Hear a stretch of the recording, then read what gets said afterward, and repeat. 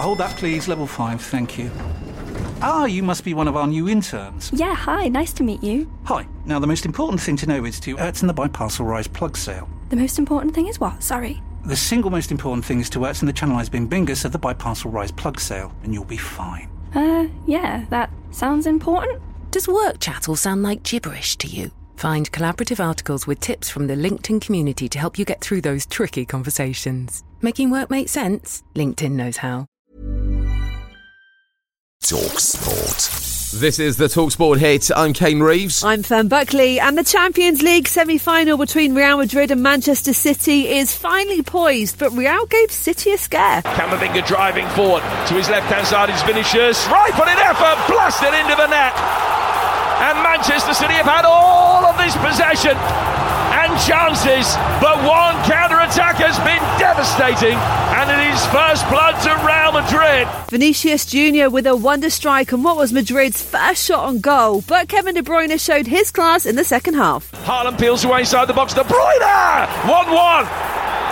Magnificent strike from Kevin De Bruyne, and Manchester City are back on level terms midway through the second half. Two stunning goals to leave it at 1-1 going into the second leg on Wednesday, which will be live on talkSPORT. And our commentary team of Jim Proutford and Stuart Pearce were in awe of the strikes that they saw. Just looking at a replay of the De Bruyne goal. I tell you what, fantastic strike, Jim.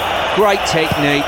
He sort of hit across the ball almost. Power it generated was incredible. We have seen two really high-quality goals, though. We've seen a high-quality game as well. But it was a quiet night for Erling Haaland. He didn't really get a chance to test Thibaut Courtois, but Stuart Pearce says he shouldn't be concerned about that going into Wednesday. So the only way to free Haaland up and draw those central defenders out and probably tucked-in fullbacks is to put the ball out into wide areas, which they did, City. But I don't think they ever got turned like Vinicius Jr. did and drove and went past people playing 1-2s, that type of thing. If they did that, all of a sudden Haaland gets more room and more space to deal with. So, how satisfied was Pep Guardiola with a draw going into the second leg at the Etihad? Was it that game is open to Manchester? There will be a final, playing at home with our people and looking forward for it.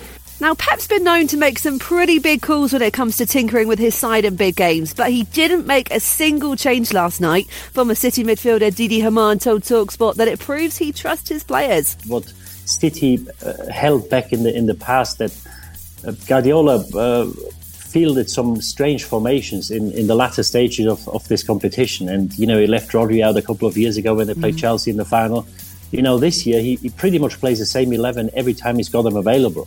And I think that's the main thing. And I think when it comes to these games, and we saw it last year, you mentioned it that City got knocked out by Madrid where they probably shouldn't have done. When it comes to these crunch times, you need players who make decisions. And with a month to go until the Ashes, there's fears that Jofra Archer may not play for England. He's been sent home early with his elbow injury still playing him up, but former Ashes winner Steve Harmison says alarm bells shouldn't be ringing just yet. Look, when he's been bowling, he's bowling 5 IPL games. He's bowled his overs. He's got around in the field. He looks as though he's letting it go at a good lick. He's bowling 94 mile an hour. So I just think there's always a headline, unfortunately, for Jofra. The first Ashes test is on the 16th of June. The live Champions League football continues on talkSPORT tonight. Join us for the first leg of the Milan derby in the semi-final. AC versus Inter is an 8 p.m. kickoff, and the best way to listen is on the free talkSPORT mobile app. Tired of ads barging into your favorite news podcasts? Good news. Ad-free listening is available on Amazon Music for all the music plus top podcasts included with your Prime membership. Stay up to date on everything newsworthy by downloading the Amazon Music app for free or go to amazon.com/news ad free. That's amazon.com/news ad free to catch up on the latest episodes without the ads. At talkSPORT, we absolutely love it when our fans get stuck in. That's why we want you to join us in The Dugout, a brilliant new talkSPORT listener community. It's a place where you can tell us what sports you're into and who your favourite teams are. And tell us what you think we could do better, like big guests and new sports and that.